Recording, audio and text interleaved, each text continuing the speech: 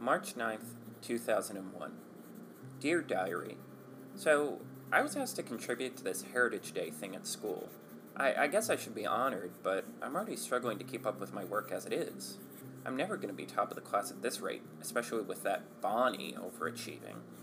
She doesn't even play sports, it's an uneven playing field. Plus, I asked my parents, and it turns out I'm Polish. I don't really know what I'm going to talk about for Heritage Day. Honestly, most of what they were talking about sounded like a total bummer. A lot of war stuff and a lot of discrimination stuff. But at least we got to choose when we came to America, though, right?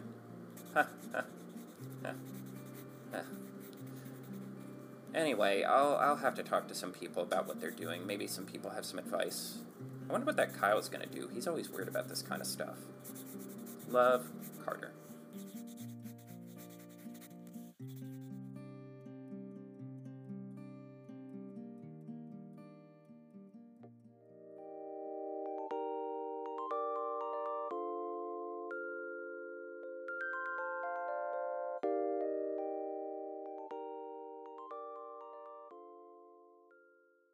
They say the podcast was invented in Ireland, when a radio host sliced his radio show too thin and discovered it had a spicy hot take element to it. You know, I didn't mind that. I knew an accent was coming, but... Of course there was an accent coming. I was expecting, like, a worse reference. So I like the quote that you went with. Well done. Yes. Well, one, that accent was a disaster. It started right, like I had a little bit of the twang, and then it just nosedived by the end. I can't do an accent for more than like 3 lines. It's just fact. It's science. That's okay. You just have to live with it. Yes, I picked that line just because that was my favorite. We'll talk about what we're watching in a minute, but that was my favorite bit. Me and Sydney watched this specific movie together. And at one point, there was an explanation of how the potato chip came to be, and out of nowhere, I just angrily text Sydney, that is literally a lie. That is not what happened. Welcome to the Disney Desk, everyone. I'm Carter. And I'm Sydney. And on today's episode, we are introducing a sort of brand new series. Yeah, today, this month has been full of, like, new stuff for us. Buckle in, listeners.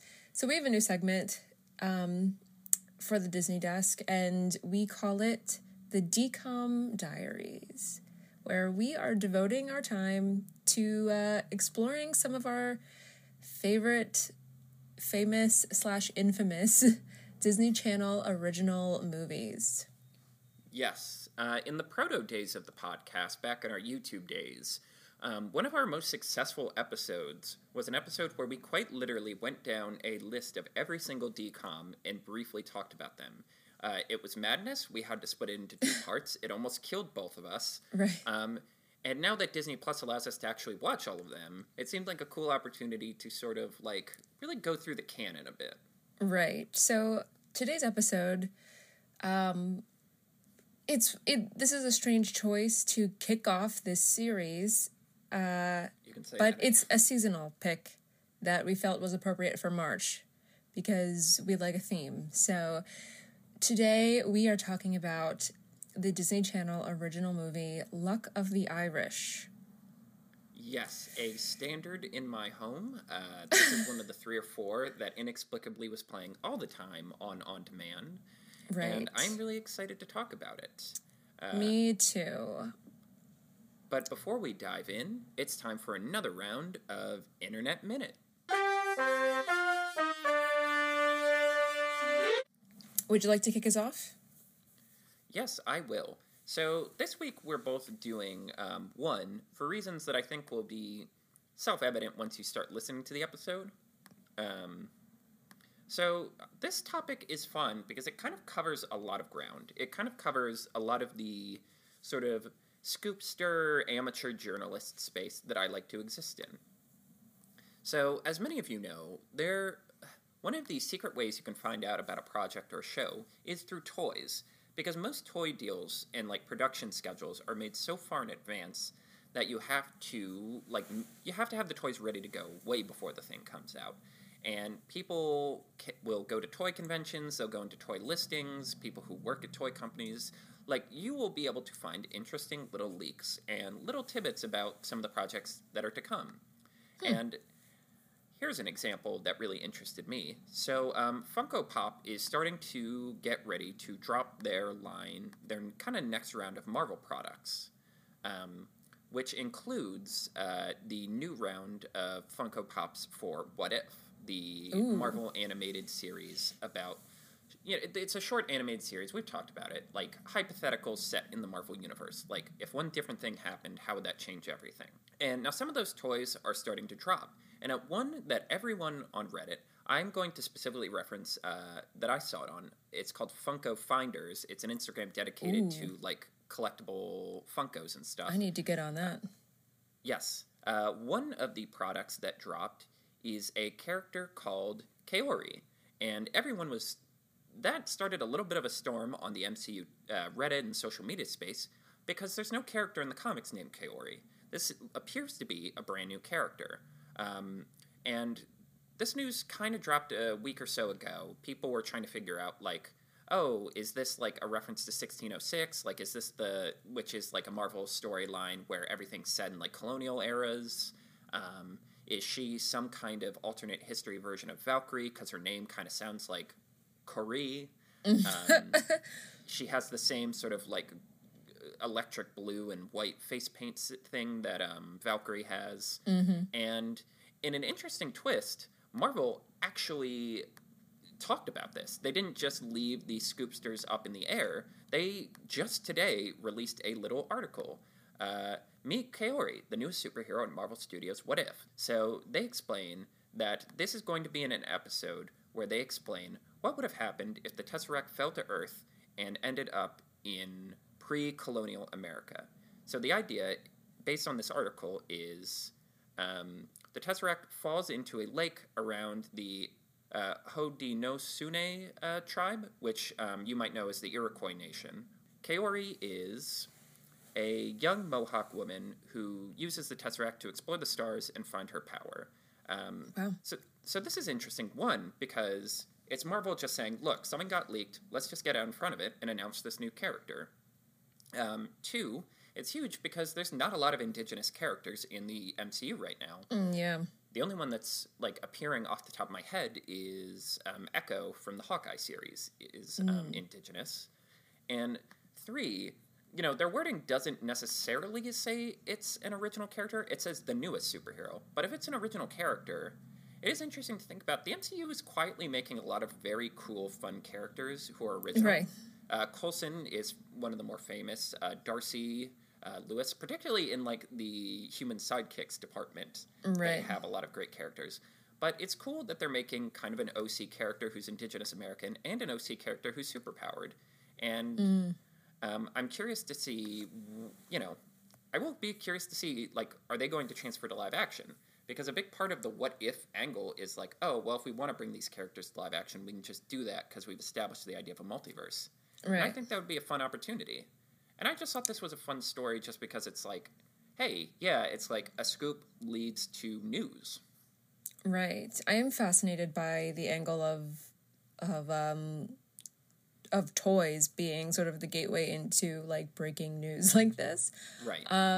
It's almost like a fun cheat code into things like that, and something I sort of knew that, like, I've known that sort of licensing is how that works, but I never really thought about it as being like, oh, that's like the back door in.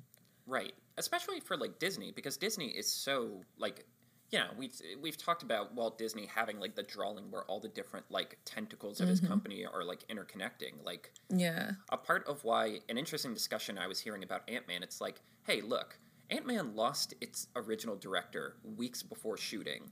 Normally a studio would just shelve the thing and let it be what it was, but Marvel's like, hey, look, even if it doesn't work out, even if this is a disaster, or Disney's like, even if it's a disaster, we'll be able to make park rides, we'll be able to make merch, we'll be able to make, like, he'll appear in other things, animation, like, we'll just have a whole, like, it's worth it, even if this initial investment doesn't pay out. Right. All right. Interesting. Hit me with yours.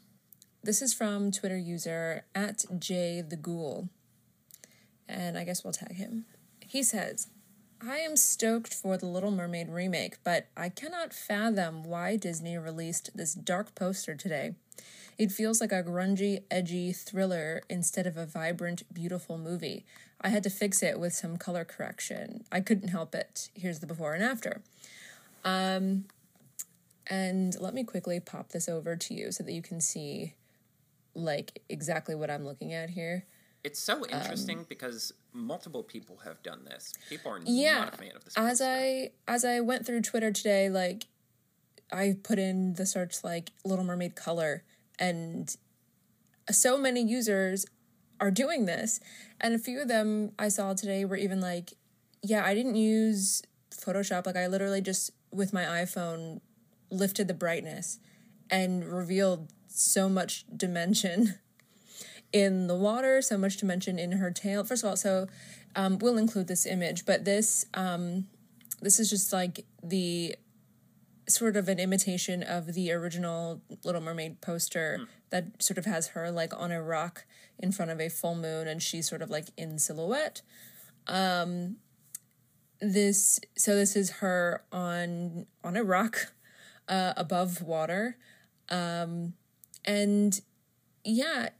There's a lot of I wanted to talk about this today because Twitter is kind of filled with, like we said, people taking this upon themselves to color correct it, but also talking about, like, their concerns going into the film about all of it looking like this, about, and all of it, all of the film being color, like, graded like this, but sort of a larger issue with these live action films. Those of you on Patreon last week heard me talk about people's feelings towards these live action films. And so this is sort of has opened up another layer of people's disdain for these live action remakes and why they have sort of almost lost their magic in something as sort of technical as color grading a film. It's color grading. I don't want to hog your topic, so I'll keep my larger rant. But I just think back to the Game of Thrones. Like, there was the Game of Thrones controversy when the, like, final battle episode kind of came out, where they had to fight, like, the ice zombies, and everyone complained about, like, how it was lit and colored. And the cinematographer came out and said, well, that's a problem with your TV. And everyone's like, oh, look at PJ Moneybags over here. And it's like, well, one, there's a truth to that.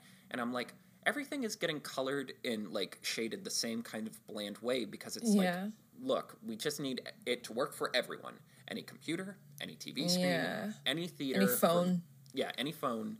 We just have to pick a specific palette. And for some reason, Disney's locked in on this is how these should be colored for, like, everything. And yeah, it's like, I hate how, especially the night scenes for all these live action movies look. It literally looks like they just gave a dark blue paint job over it. Yep. So, you know, I felt that this was, like, interesting discourse because, I mean, for those of you that don't know, like, we kind of get into film school talk on this podcast, but, like, color grading is sort of an extension of storytelling in and of itself. Yes. It seems like weirdly technical, and it is weirdly technical, but it does matter. And I don't know about you, but, like, yeah, looking at this poster does affect my attitude going in. For me, the jury is still sort of out about whether or not I'm, like, in favor of this movie. What about you? I don't know. I mean, it's also colored by the fact that they just dropped the trailer for Peter Pan and Wendy, and that was also very, like, muted and sort of colorless. Which is disappointing because it's from the director of Green Knight, which is simultaneously very dark and grim, but at the same time super colorful. Like, it's how you do, like, dark fantasy while not just being gray. Yeah. Rust brown. Yeah, exactly. And it's disappointing me that it's so colorless. And it's like, yeah, I don't know what to think of this film. It's weird that it's taken so long to come out. It's weird that, like, it's just so many decisions about it are so frustrating. Of all of the, like, it's the last of the 4 big Renaissance ones. They've done Lion King, they've done Aladdin, they've done Beauty and the Beast. This is the last one of these. And, like, it's also, like, the most colorful and vibrant and, like, whimsical of all of them. So it's like, this specific direction feels the most egregious. Yeah. I don't know, man. A part of me is like, can we just get this one out of the way and then take a long break and figure out, like, why are we doing this? What do we hope to achieve from this? How do we improve this? Is that something we can all agree to? Yeah, that we need a good hard look in the mirror after this. And that's coming from someone who wants to like these, who is not against this as a concept, is more just against the approach. The execution of them, yeah. Right. This has been another Internet Minute. Back to your regular scheduled programming. All right. Luck of the Irish. Or as we have been affectionately calling it over emails and text messages, Irish boy. Yes, which, look, some of my friends have picked up on a negative energy on this podcast toward certain white groups. This isn't going to help. No, it's not. Not even a little. This is not going to help a little bit, and it's really not our fault. Like, listen, this movie had it coming. This is one of those times where someone deserved to be bullied, right? I'm like, dude, I feel bad that you're getting bullied, but like, you could just come on. This movie's goofy as hell, and we're gonna get into it, but. Carter, like, can you give us a synopsis? Give these people let them know what we're dealing with here. What is this movie about? This movie is a lot of things to a lot of people. For some, it's a masterpiece. To all, it's legendary. It's mythology. It's American pop. This is me stalling so I can get the character names up.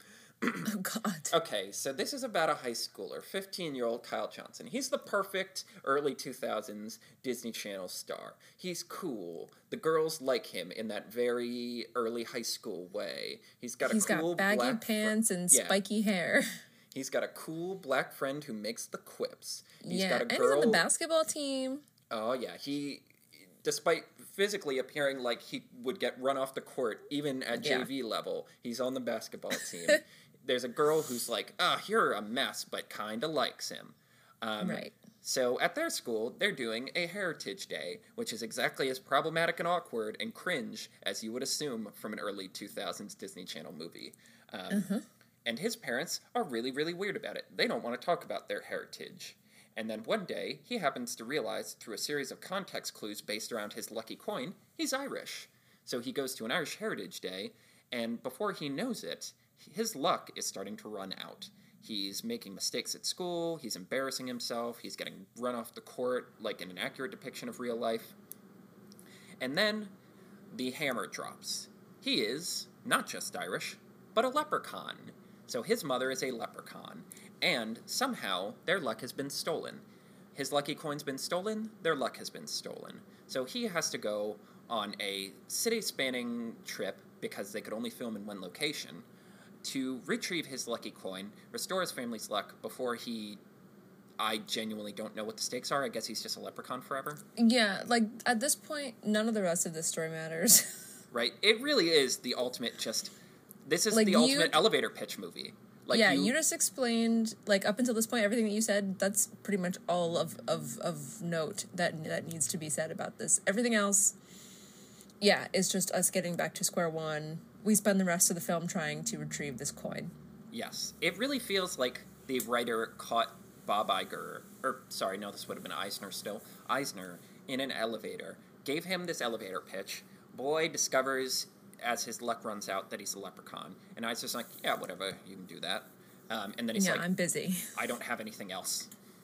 And he realized, there's nothing else here. Yeah. Okay. So that's Look at the Irish. We watched it. First of all, let's like you mentioned previously a couple minutes ago about like your relationship to this film as a kid and like having it be on a lot. I have something similar of like when I told my mom that we were recording this, I was like, "Do you remember this movie?" She was like, "Yeah." Like it was one that I remember the commercials almost more than the movie itself. Right. Because I feel like it was on often, similar to what's it called? The Color of Friendship. It was more seasonally shown around this time of year. But it has a very specific time and place. And boy, did they grind that thing. Because, like, they didn't make more things like Color to Friendship. They didn't make more things like Luck of the Irish. It's not like Christmas where they're going to make more than one so they can kind of, like, swap them in and out. Like, this is it. This is the one. Pull it out. So yeah, but I have, like going into this time, I said, like, I remember this movie in sort of flashes. I remember the story, but, like, a lot of this I don't remember. I certainly don't remember it being chaotic and unhinged. Right, because I remembered the beats, but the moment-to-moment was fuzzy for me. And I was the one who suggested this because we did need something for St. Patrick's Day, and I was like, this is the one Irish thing I know Disney actually has. Like, and I was like, and when you started being like, I don't remember I recommended this. No, you recommended Brave, and I was like, that's Scottish, not Irish. I definitely recommended this movie. No, oh my God, we're going to have to go, I swear to God, I will go into our chat, screenshot it, and put it in our, like, in social media to do prove it. a point. Please do, because I actually feel certain that I delivered this one. Okay. Well, but then you started messaging me like, I don't remember this at all, and I'm like, oh, you are in for a ride. I know, Brace yourself. If not, maybe No, I definitely recommended this, yeah. And then I was like, what about we call it DCOM Diaries? Anyway. Well, you're the one who suggested the series. I suggested this individual episode. There's no way that you did this. I totally... Okay, we could go back and forth. Our friendship might be on the line for this one. I feel positive that this was my idea. Okay, anyway. What were we talking about? This stupid movie? This movie's kind of stupid. Yeah, it's like wholly, totally... Like, look. Like, DCOMs are a mixed bag. Sometimes you get ones that are, like, the ultimate, like, mix of everything that makes Disney, like, the perfect sort of TV-level entertainment. And other times, you get wackadoo off-the-rails madness. And where, like, they picked 3 buzzwords and drove them to their logical extreme and then set an entire house on fire. Yeah. Where do we even start? Let's start, I've made notes for this, and my notes are split into 2 categories. Things that are unhinged, and things that maybe sort of kind of work. Nice, clean. The second list is very small. It's like one thing. But let's start with everything that is completely crazy unhinged about this movie, which will take up this entire talk. The first thing that I have, as I was like rewatching it today in preparation for this, cinematography. We have to talk about the cinematography of this movie, because it's insane, and I'm almost afraid that some of its insanity is done on purpose. Like, the scene when Kyle is... There's just some weird, like, forced perspective stuff going on. Like, they use this, like, disorienting, like, fisheye effect sometimes. Like, when they're sitting at the dinner table and she's serving up that, like, weird spaghetti salad slop. Yes. And, like, they, like, are zooming in on the parents as he's, like, questioning them, like, what kind of white person am I? And they're like, what are you talking about? We're not white. Who told you that? And we're not even white. They're so distressed at the question. They're like, no, we're not white. Literally. But, like, you think I'm joking, but I'm not. Like, that's the thing. This is the ultimate, you have to watch this to understand what we're talking about. Because, and I know this doesn't connect to and we'll talk about this more, but, like, the way his parents are depicted until the leprechaun thing drops. And it only makes sense after the leprechaun things drop, because it's like, oh, you guys are having a silent nervous breakdown all the time that you're going to get outed as a magical creature. Like, yeah, I would be stressed the fuck out, too. I would be acting like a complete psychopath. Right. Like, these parents have, like, the worst suspicious energy in, like, the first third of this movie. When, like they're both just, like, walking on eggshells, they can't look them in the eye. Like, they look like they're doing drugs. Like they make a joke that they're, like, spies, and I'm like, yeah, they're acting like they've killed multiple people and hidden the bodies. But, like, they literally, like, when I say, who told you we were white? The line, like, we are Americans, comes up, like, that is a direct quote. They keep insisting that they are Americans, and that is the only way to describe them. Yeah, which we will unpack that later. Which, yuck. But anyway, cinematography. There's these weird moments where, like, sometimes the camera's handheld, and I'm like, why are you using a handheld camera right now? Like, yeah, it really just, it feels like they just, I don't know if it's like we have to lean into how crazy this is, or we just don't have time to film it like a normal TV film. It must be, because it's like, you know, they show episodes of, like, Kyle and, dang it, Russell, is that his best friend's name? Like, walking around in their neighborhood, and I was like, this neighborhood looks paper mache. Like, this straight up looks like a painted backdrop and just, like, cardboard, like, 2D, just like the front facade of a bunch of houses. Right. It looks fake as hell. The whole movie. It looks like plastic, yeah. But this one scene, like, when I was rewatching, I was like, oh my god, this is the worst continuity thing I've ever seen in my life. There's a scene where Kyle decides to, like, take matters into his own hand and start rummaging through his father's office. And it's like, so the scene starts with, like, we're behind Kyle and his back's to us. He's over the desk, like, looking through his dad's yearbook. And it's like, so you can see the whole room and you can see the window, and it looks like we're on the second story. And even, like, looking out the window, like, you can see the tops of other buildings. Like, so this is, they established that this is, like, a room inside the house, and that it's even, like, up on elevated, like, it's up on the second floor.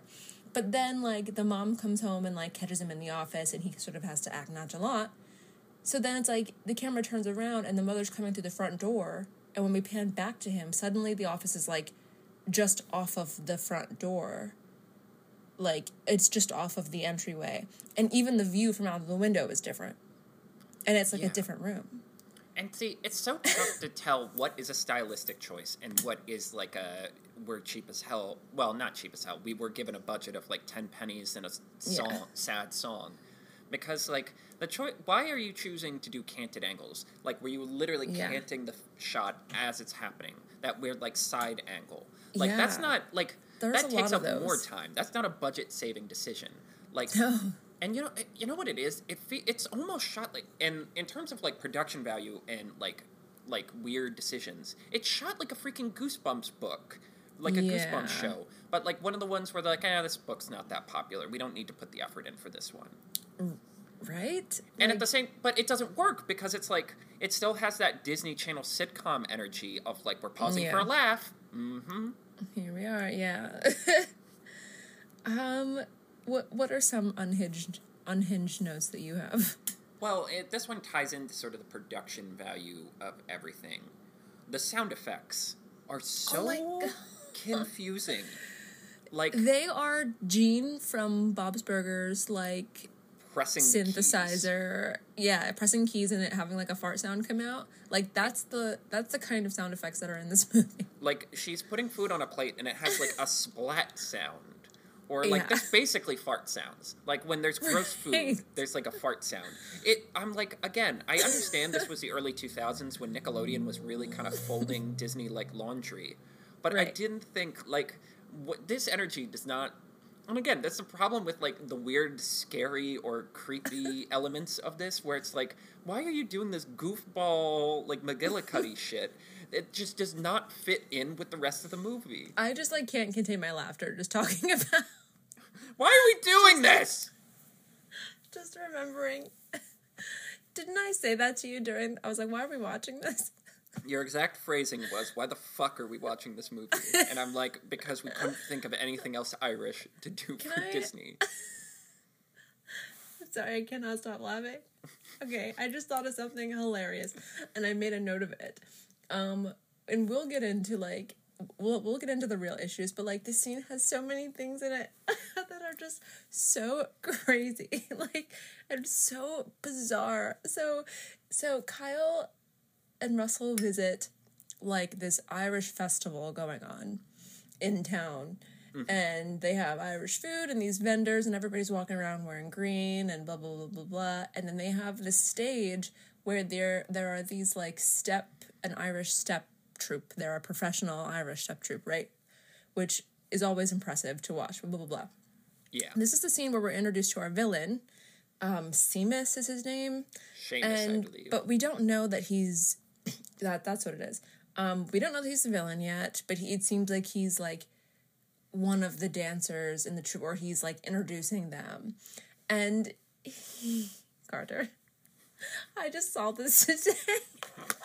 So, wait, I have to explain the scene. He, like... There's, like, a crowd of people, like, Seamus is, like, standing in the crowd. He's got, like, one of those microphone things on, and he's, like, giving this grand speech to, like, introduce the dancers on stage. Like, we Irish, we just can't stop dancing. Yes, he's like... That's our power. If you feel it in your blood, How is your Irish accent better than mine? I don't know, I'm an actor. And fair enough. So he's, like, giving this speech, and he's, like, weaving in between, like, he's sort of theatrically, like, weaving in between the people in the crowd, and he's, like, going around and, like, touching people on the shoulder, like, as he... Carter, you need to go back and watch this, because every person... Like, after he taps them on the shoulder, they start, like, doing a jig. It's literally like a mega church, or one of those churches where you, like, pray the madness out of someone, and they just start, like, shaking. That is exactly the reference that I was going to make. It looks like those evangelical, like, mega churches that you see when they're, like, give the Holy Spirit to someone, and they just start, like, spazzing out. And you slapped, he was like every person that he touched, that he walked by, and they're just and you can tell that they're just these random extras, and suddenly they just like start like like imagine doing a jig. Being a like grinding in the Hollywood scene, like an extra, just grinding away, and like you innocuously, because your agent is probably like, hey, do you have any special skills, that can get you work, you innocuously mention that you know Irish step dancing. You don't. And then one day you get the call. It's even less than that. It's like, you don't have to know. Just bounce up and down. Like, see what they're doing. Just kind of imitate that. Yeah, the camera's going to be high up. Don't worry. It's not going to see your feet. But it's like, they're just these awkward, like, extras that don't know what to do with their face. And they're, like, they all just start, like, doing this jig, like, around, like, where they're standing, like, in the crowd. And the other thing that gets me is, like, there are so many scenes, like, dance scenes in this movie. And it does, like, the Muppets Most Wanted thing. You know that bit with, like, Ricky Gervais when he's singing that I'm number one, you're number two song? Mm. And, like, you know the gag where he's, like, about to dance monkey dance, and they pan down, and it's, like, a professional dancer's feet at the bottom, but he's just, like, bouncing up and down on top. They do that in this movie. It's, like, they unironically do that, where, like, they just show the person from the waist up, like, just bouncing up and down as if they're doing an Irish jig, and there's a professional's legs on the bottom, like, actually doing the steps. I know we just spent 5 to 10 minutes diagnosing a scene and, like, cracking up, but there's no other way to describe this film. It is the most, like, it's literally, like, you're literally like, these edibles ain't show, no, and it really is, like, you just get thrown for a fucking loop, because, like, it starts out with the weirdness with their parents, where you're like, oh, maybe they're just stilted actors, but then out of nowhere, they come downstairs, and the mom has gone from, like, 90s girl boss to, like, having natural red curls and being like, what's up in the morning to you? And, like, making bangers and mash. And then, somehow, the next day, their kitchen is smoking because she somehow made a hearth. Right. And then, go down, comedy rule of fours, we go downstairs, and she's literally green screened onto the table, and she's like, you're a leprechaun! And you're like, what? Whoa, okay. Yeah. Like, with no evidence that there's any magic in this universe before that. Nope. It's... And your brain just gets programmed to be like, yeah, this is the kind of movie we're watching. So then it turns out his grandpa made a chip factory in town to, like, spy on them. And then that's they get it too elaborate. Right. And then, like, he's started a business. He's turning into a leprechaun again. And then there's a car chase, and you're just like, yep. This is it. Here we are. Can we just talk for a second? Like, her actually being a leprechaun is not a good enough reason to justify all of the weird behavior that they had to keep this a secret. I don't understand why this had to be a secret. Right. I'm just like, why didn't you just sit him down and say, yeah, look, you're a leprechaun, but as long as you have this coin, we're fine. Just be cool, okay? Yeah. Didn't you guys have the sex talk with him? This can't be as bad as that. Right? Well, no, he's 15, so probably not. Probably not. I don't know, man. I was a square in high school. I don't know what anyone ever does. I forget that, like, everything happens earlier for girls than it happens for boys, probably. Well, yeah, that too. But, yeah, it's like, I'm like, because, again, the energy they give off is like, you know, we had to leave Bosnia after being complicit in a shooting. Right. That's why we're here. Please stop asking questions. But they live in Cleveland, and what did they say that they used to live in, like, what, Cincinnati? Like, they just mentioned that they left a different town in the U.S. Yes. There is a Chekhov's subplot with Lake Erie that we have to get to. Yeah. Okay. What else? Because we haven't even scratched the surface of things that are cray-cray. Can we, should we dive into this heritage thing? Yeah, let's get this out of the way so we can get the more fun stuff after. Yeah. Because this is kind of the core of the movie. Right. So his friends, kind of. He has a best friend who is a black kid named Russell, also on the basketball team with him. And then there's this girl who's, like, kind of his friend, who becomes their friend at the end. She's like Bonnie. She's the high school 2000s girl boss of, like, yes, like the protagonist's inevitable girlfriend. I'm smart. Yeah, I'm smart, and I can't take your shenanigans anymore. And then she's like, gifted. Oh, I actually like you. Yeah, I kind of like you, but every time I see you, I'm gonna, like, say something kind of mean to you. Yeah, I'm gonna be weirdly passive-aggressive. Okay, yeah. So Bonnie is, of course, in charge of everything, which is a joke that gets made. Like, side note, this is, like, a popular trope that was especially popular in the 2000s of, like, a girl of color being, like, a super overachiever and having the highest GPA and being in every club. Like, that is a joke, a trope, yeah. And Bonnie is one of them. Her name is Bonnie Lopez. We're supposed to think that the real actress, her name is Alexis Lopez. They didn't try very hard they were like, great, what's your last name? Okay. So, and then we have, like, Russell, the black kid, blah, blah, blah, blah. Anyway, for them to, like, can we talk about how strange it is to have this kid sandwiched in between two people of color, to have the whole conversation be like, the Irish have had it harder than anybody else. I feel like we need to back up even from that. I feel like we need to lay the groundwork a little more. Yeah. Because that's a big, like, finger point. But once you understand. So this film opens, and I described it as, it really feels like we're about to break into Michael Jackson's Black and White. We just keep cutting to different faces of various ages, ethnicities, and races. And then all of a sudden, there is an indigenous person performing on stage, and it's established it is Heritage Day at his high school. And Bonnie is really adamant that as one of the most popular kids in school, he contributes, like he does something. Which is kind of like... right. She's not wrong. But at the same time, that is why he's poking and prodding. And initially, when his mom finally reveals that they're Irish, she's like, you know, it was so hot.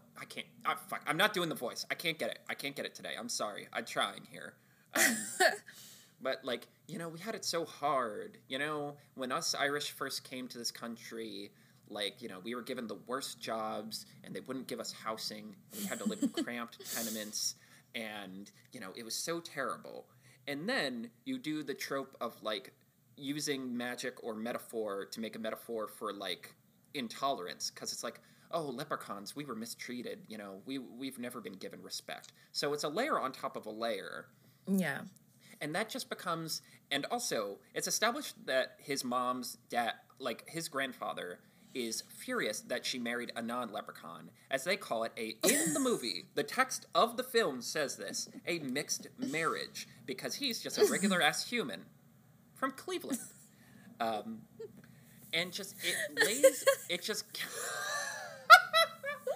It's crazy. This movie... I just can't handle it. It keeps hammering this point home of, like, We're the little people. It's using the leprechauns as a metaphor for Irish, and specifically a metaphor for how the Irish were mistreated during the Great Migrations of, like, the 1920s, during, like, the potato famine. And... Question. Do you think this film was a genuine attempt at, like, delivering some sort of history? I say no, because we've seen Disney do that. The Color of Friendship is set at a very specific time, in a very specific place, centered around a very specific real incident that actively, like, changed the world. Right. Or to do it in non-sort of, like, a different example, not Cadet Kelly, what's the one on the boat? It's the one where her dad's, like, in the Navy or something. With Hayden Panettiere. I can't remember. Tiger or something? Tiger Cruise? Tiger Cruise, that's it. Yeah. Yes, Tiger Cruise is centered around 9/11. And we'll get back to that. I hate to put the 9/11 card back in in my sleeve, but we'll get there. It is. I would say no, because it's just too broad. Because here's the thing. It is totally fair to want to talk about, and, like, it's the American tale sort of thing of, like, there is a worth in talking about how even in the 1920s, even in the 1800s, the Statue of Liberty mantra of, like, bring me your huddled masses was aspirational. It was not what America was achieving. And, like, so much of, like, the spine of New York is built around ethnic groups and immigrants being mistreated and brought together and sort of smashed into these communities because they were deemed lesser by, like, these sort of, like, traditional Anglican French, founders of the nation. Right. To do that in 2001 is some silly goose shit. Yeah. To not get specific enough to, like, actually make points is some silly goose shit. To have his two sidekicks be people of color... Yeah. Is some silly goose shit. And then to, again, like, you said one of the quotes of the film of her being like, oh, we've had it so hard up until this point, blah, blah, blah, blah. They keep repeating this, like, they don't deliver this message enough in this film, that the Irish were, they kept saying, like, Irish need not apply, and they found it hard to get housing and jobs and blah, blah, blah. And then there is a line. It's at the very end of the movie, and we have talked about this so many times. At the very, very end of the movie, the black kid, Russell, in response to someone being like, we weren't paid enough for our work, blah, blah, blah, blah. And keep in mind, this is in the context of, like, well, they're not dying. They just lost their unfair luck, like, their magical luck. Right. Exactly. They are about to give up on their pursuit of finding this coin. And the grandfather is reiterating how difficult it is to be Irish, blah, blah, blah, blah. The Irish have had it so bad, and we didn't make enough money, we weren't paid enough. And then Russell says, at least they were paid. And we just, like ice skates, slide right fucking past Friends, listeners, listen. Countrymen. Lend me your ear. They acted like he said nothing. He might as well have. He might as well have kept his mouth shut, because not a single character made any indication that they heard him, that they acknowledged what he said.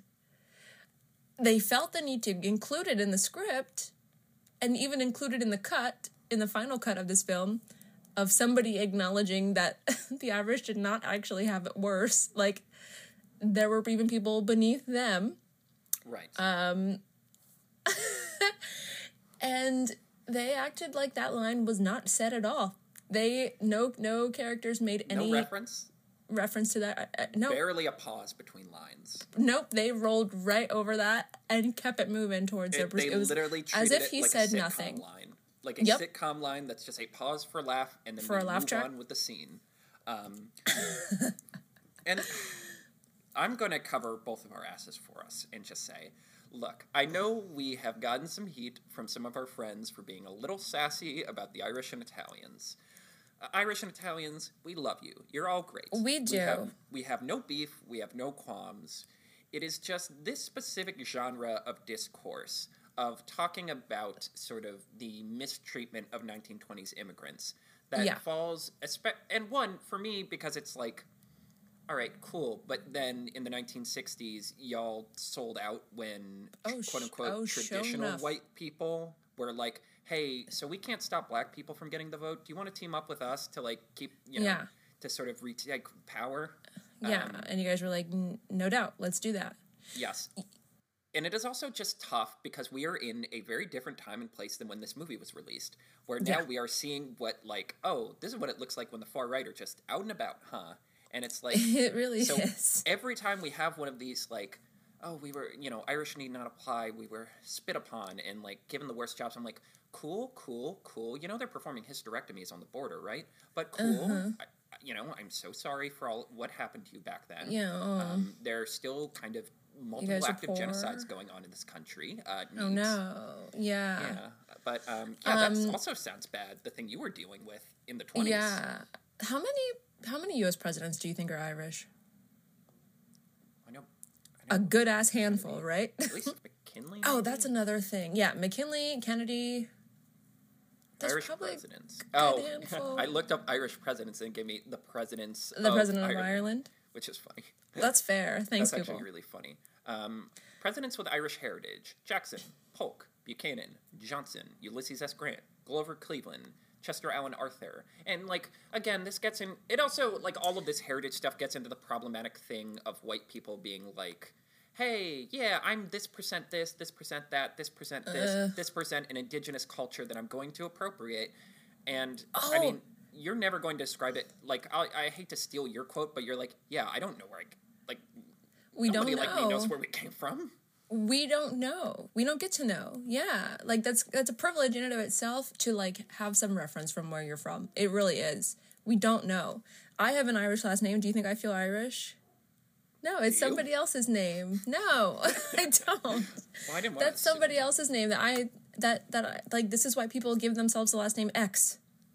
Because, like, what else? Like, we don't have anything that is ours. I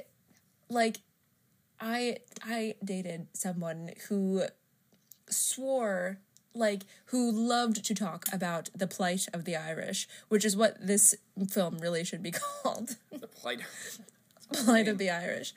And he said something to me that is like, in today's episode of Sydney Ignores Red Flags, he said, if you take away all of the racism and stuff, black people and Irish people are the same. Spit take. Please do a spit take. No, I'm a germaphobe. I don't want... But this is a part of the episode where Carter steps away from the mic to scream slightly louder as to not destroy his microphone.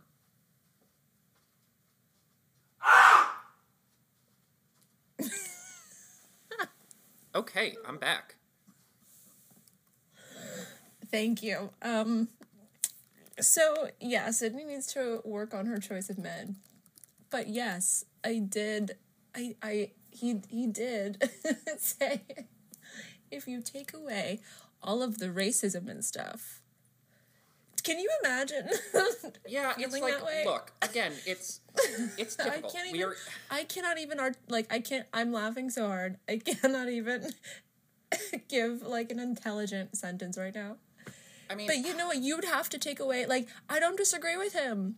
Because you would have to take away all of the racism and stuff for any of this to work. Right. And It is difficult because it's like, yes, indentured servitude was bad. The Irish potato famine genuinely is one of the cruelest things mankind has ever inflicted on another group of humankind. Yes. But no.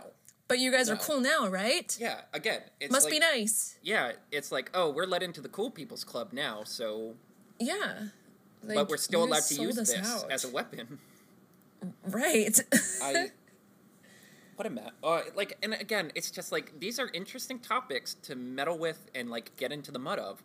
Not for a goofy DCOM. Where, like, things are at canted angles and we have Nickelodeon sound effects that might as well be saying, yeah, we're trying to emulate Nick. Yeah. Fart on your grandma. Pretty much. And, like, a villain who looks like the guy from Lazy Town. And he really does. Yes. And that's before he gets turned into a gremlin monster, which is something we also have to somehow discuss.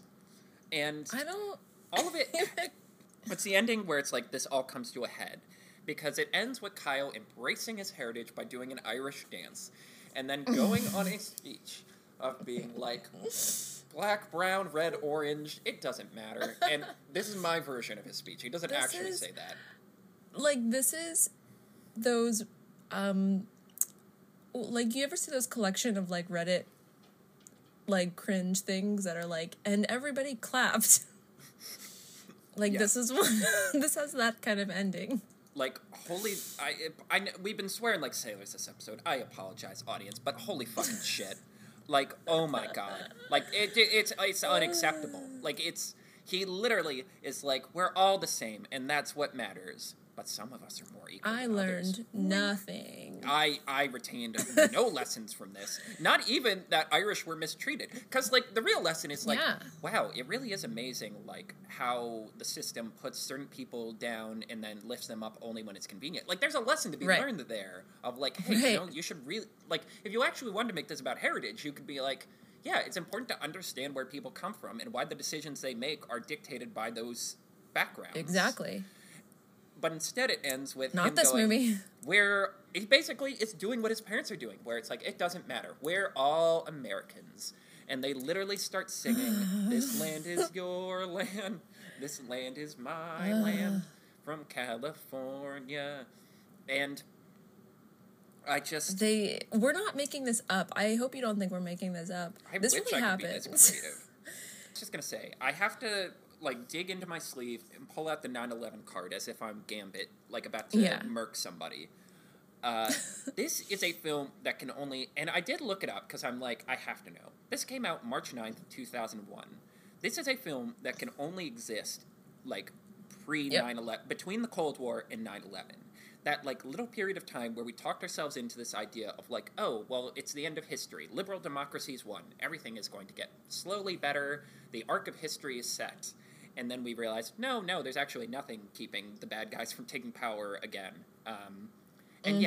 This is the exact, like, late 90s, early 2000s, like, kumbaya energy that I'm just like, God, this belongs in a museum. Like, this just does not... Right. This is another reality. And what's wild is, I feel like we barely talked about the movie. Like, there's so much weird shit. Like, it really is, like, I almost don't want to talk about the movie. Like, we didn't even talk about the Gaelic sport bit. I don't even freaking care about that. Like, thank you for reminding me that's crazy. Like, that scene is insane. Like, out of nowhere, he's like, I'm gonna beat you in sports, Mr. Villain. And he's like, cool. Gaelic sports. And they do, like, the boulder toss. Yeah, let's play Quidditch. And wrestling. And, like, running around. And, like, sheep tossing. They don't do sheep toss. I wish they did. See, that would have been fun. That would have been, like, a funny little bit. But they don't. And then they're like, all right, one more game. Basketball. And then there's, like, they do a bit where it's like, isn't he a little old to be playing basketball? But everyone else just sees him as, like, and weirdly, like, a bleach blonde-haired kid. Which I'm, like, makes all... Like, I don't know. For some reason, because my brain is already into, like, the weird ethnic politics of it all, I'm like, why did they make him look Aryan? Yeah, they did that on purpose. There's a Chekhov's mispronunciation where Irie and Erie are, like, interchangeable, and that becomes, like, a big, like, way how they defeat the villain. They also, like, the villain gets, like, shot, like, again, a Nickelodeon sketch where he's like, wah, and ends up in the lake, and I'm like, is he dead? Did we just drown him? Essentially, yeah, because he got shrunk down to, like, to leprechaun size, which is about, like, 4 inches. And then, he was fired out of a cannon and he landed in a lake, so he's dead. And, again, like, we talked about, like, with Zootopia, like, metaphors for intolerance being muddled when you add, like, a fantastical element. And, like, the fact that this mom keeps being like, oh, we were mistreated, we just wanted to be treated the same. I just at some point want to be, girl, you are a leprechaun. You are you are a magical pixie creature who can alter probability with a coin. Like, you are different, man. I don't know what to tell you. Yeah. Do we have... Okay, do you have anything positive to say about this film? It's kind of funny. It is kind of funny. Yeah, there's some good jokes. Like, there are a couple of funny jokes. Like, not gonna lie. Like, you could tell it's written by sitcom writers, because it's like, well, you know, they get a couple hits every now and then. Like, the setup and payoff of the Erie bit, because basically he's like, all right, if Kyle's like, if I win, you have to go back to the land of my father, Erie, and Seamus is like, Irie, but okay. And then he keeps saying Erie, and finally Seamus just goes, could you just say it right once, please? It's Irie. And then Kyle goes, my dad's from Cleveland. And I'm like, okay, that's actually really funny. That's actually a fun, like, twist. Yeah. Yeah, it has jokes. I have, like, a couple things. You might disagree with me about this one being or if it being executed very well. I know you mentioned that some of the green screen is a little disgusting, but I do appreciate that in the scenes where the mother is a leprechaun, she is, like, lit properly, and she actually does look like she's in the room. Yeah, well, that's, like, some of that green screen is actually decent. Like, kind of fine, yeah. It was, for the time, I was impressed with it. I actually thought they did a good job of making her look like she's standing on the counter in the kitchen. She's lit exactly perfectly in the same, they're like all the same shadows that are on the other characters. And that got my eye. Oh, yeah. And plus, it has to be graded on a curve, because it's like, this is back when TV had TV budgets, so even a Disney Channel movie, this isn't like the Disney Plus days where, like, you're getting actually pretty big budgets for stuff like The Mandalorian, or, like, what is that one? It's Someone Can Dunk. It's about, like, a kid on a high school basketball team who's like, I'm gonna dunk, and I'm like, yeah, this would have been a Disney Channel movie, but now that it's on Disney Plus, it gets a little extra coin. Right. Yeah, like, this is an actual TV budget, so this would have been tricky. And right. I am a sucker for, like, little critters on a big adventure. So they have her, like, let's go get my dad, and she picks up a giant ring of keys from her perspective, and I'm like, hunches it over her shoulders, and I'm like, yeah, like, I love stupid little things like that. That was cool. Yeah. You know, another note that's, like, simultaneously a positive, simultaneously a negative is, like, this, what is it about, like, 90s, 2000s film, like, they were simultaneously really good at padding out scenes with sort of, like, a diverse background of, like, extras and, like, sort of day player, like, one-liner characters, while simultaneously, like, fumbling over sort of, like, more progressive social issue topics. How did they simultaneously, like, there was always this, like, really natural effect where it's like, if you look into the sea of extras, all of these background characters, they look diverse, and they are. Like, they were good at casting these in a way that actually represented real life, but did this kind of tomfoolery with with the stories. And then I feel like over time that kind of reversed, where it's like things became all white everything, all white people all over the place, while that are trying to, like, tackle more progressive topics. No. Did you pick up on that? I think I get what you're saying. I think a part of it is, like, again, this was, like, really, this is, like, I mean, it's a very, like, late 90s, 2000 thing of, like, it's like third wave feminism, where it's like, oh, we're gonna add diversity, and that will fix everything, but without actually putting in the work that diversity necessitates, of, like, actually doing your homework on things. That's true, yeah. And then, 9/11 happens, and regressive politics come back, and it's like, everything's white. Get over it, yeah. And again, like, I love me a Meg Ryan movie, but mother of God, some of those movies, I'm like, this isn't New York. This is, like, this is New York in a dystopian future where, like, a race war happened. That's why I hate Friends. Like, yeah, exactly. That's the ultimate one. Yeah. Like, it should be uncomfortable to, like, only see white people on a... Right? Right, like, the O.J. Simpson documentary Made in America, like, does that to, like, as, like, an almost horror element, where they just show, like, oh, all these commercials he's in, literally all white people except him. Yeah, no, that is it's okay to have nothing. No, I'm just trying to think of, like, I can't lie, I enjoyed myself. I don't hate it.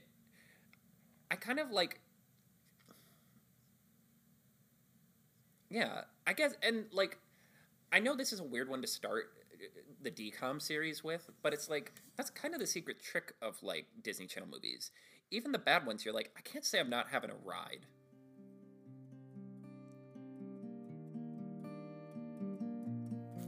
Dear Diary, today was the weirdest day at school. There's this kid on the basketball team that I have had the biggest crush on all year, but after seeing him up close today, I think I've changed my mind. He walked up to me and my friends and started talking to me in this weird accent. Is he like on the drama club or something? And I couldn't help but stare at his ears. They were all pointy at the ends, like he was some kind of elf. Plus, not to be judgmental, but he was way shorter than me, so needless to say, crush over.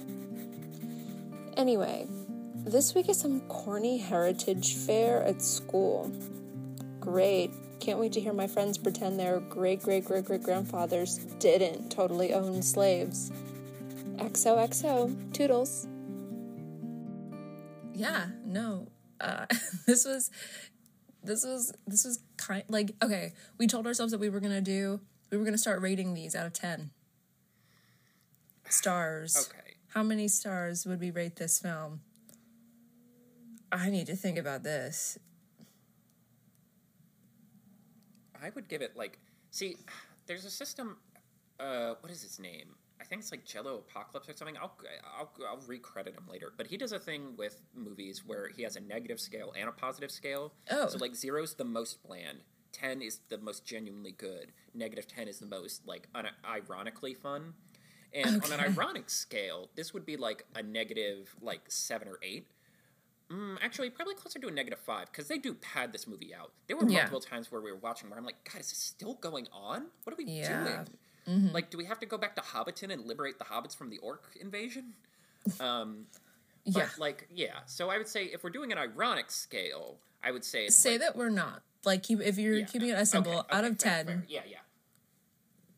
5 only because, like I said, there's just too much padding for the crazy wackadoo shit to really just to make it just a complete I've been drinking with my friends and we're cackling at this. Yeah, I was gonna even give it a 4, honestly, because I think a 5 is a little too in the middle. I don't think it's positive enough. I have to give it a 4 because I think that a 4 would still be sort of enjoyable, but it's too batshit crazy. Right. It's unhinged. It's unhinged. But those are the parts that make me want to rate it higher because I'm again, yeah, you're right. You wouldn't be allowed to make this if you tried to. You wouldn't get within the first 10 sentences of the script before a Disney agent sniped you from 4 buildings away. You would have to be doing this undercover, with secret encrypted flash drives just to get away, keep it secret from Disney because they'd be absolutely not. Yeah, for the record, everything that we enjoy about this film is not for the reasons that they intended. Right. We are enjoying it ironically, not seriously. Which is why I'm giving it a 4. If I were to watch this film seriously, there's nothing for it. Other than some of the shrinking effects are actually kind of impressive and what they do with perspective. That's the one positive. That's a positive, and there are funny jokes sometimes. Yeah, it's actually humorous and right. Intended humorous jokes on top of the accidental funny jokes. Right. Yeah.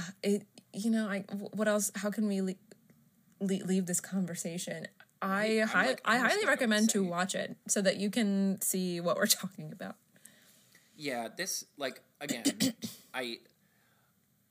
this was one of the most fun watching experiences me and Sydney had, where we just kept literally a pickleball game where we're just hitting zingers back and forth to each other, and just if you're gonna watch this, do a group watch party and just this might actually be the ultimate St. Patrick's Day movie because you want to watch this drunk, sloshed as hell, and you will have a great time. Absolutely. And you know what else? Last thing I'll leave us with. I don't know about you, and I hope this isn't wrong to say, I know a lot of white people in my life, and I feel like you can tell by just looking at somebody, like, what's going on there. Am I wrong? I could have told him he was Irish. Am I wrong?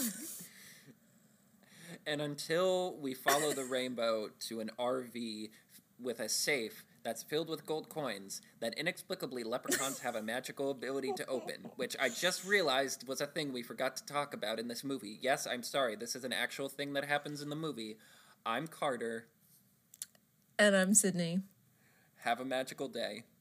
Thanks for listening. No, seriously, can you not tell? No, I'm editing that out. Damn it. The Disney Desk is brought to you by Carter and Sydney.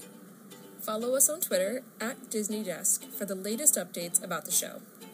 Want more of the most magical podcast on Earth? The Disney Desk is now on Patreon. For exclusive weekly bonus content from us, go to patreon.com/DisneyDesk and become a patron for as little as $3 a month. Thank you.